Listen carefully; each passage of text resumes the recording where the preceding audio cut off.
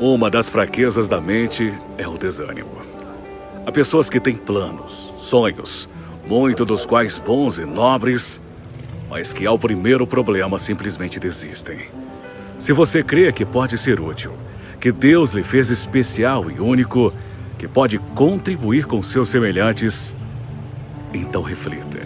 O único derrotado é aquele que desistiu de lutar. Motivação não se acha, se faz. Por mais limitados que sejamos, precisamos da convicção de que fizemos a diferença para melhor neste mundo. Para alcançar grandes sonhos, não podemos dispensar as forças do amor, da fé, da esperança. Temos que juntar a elas a perseverança e continuar caminhando.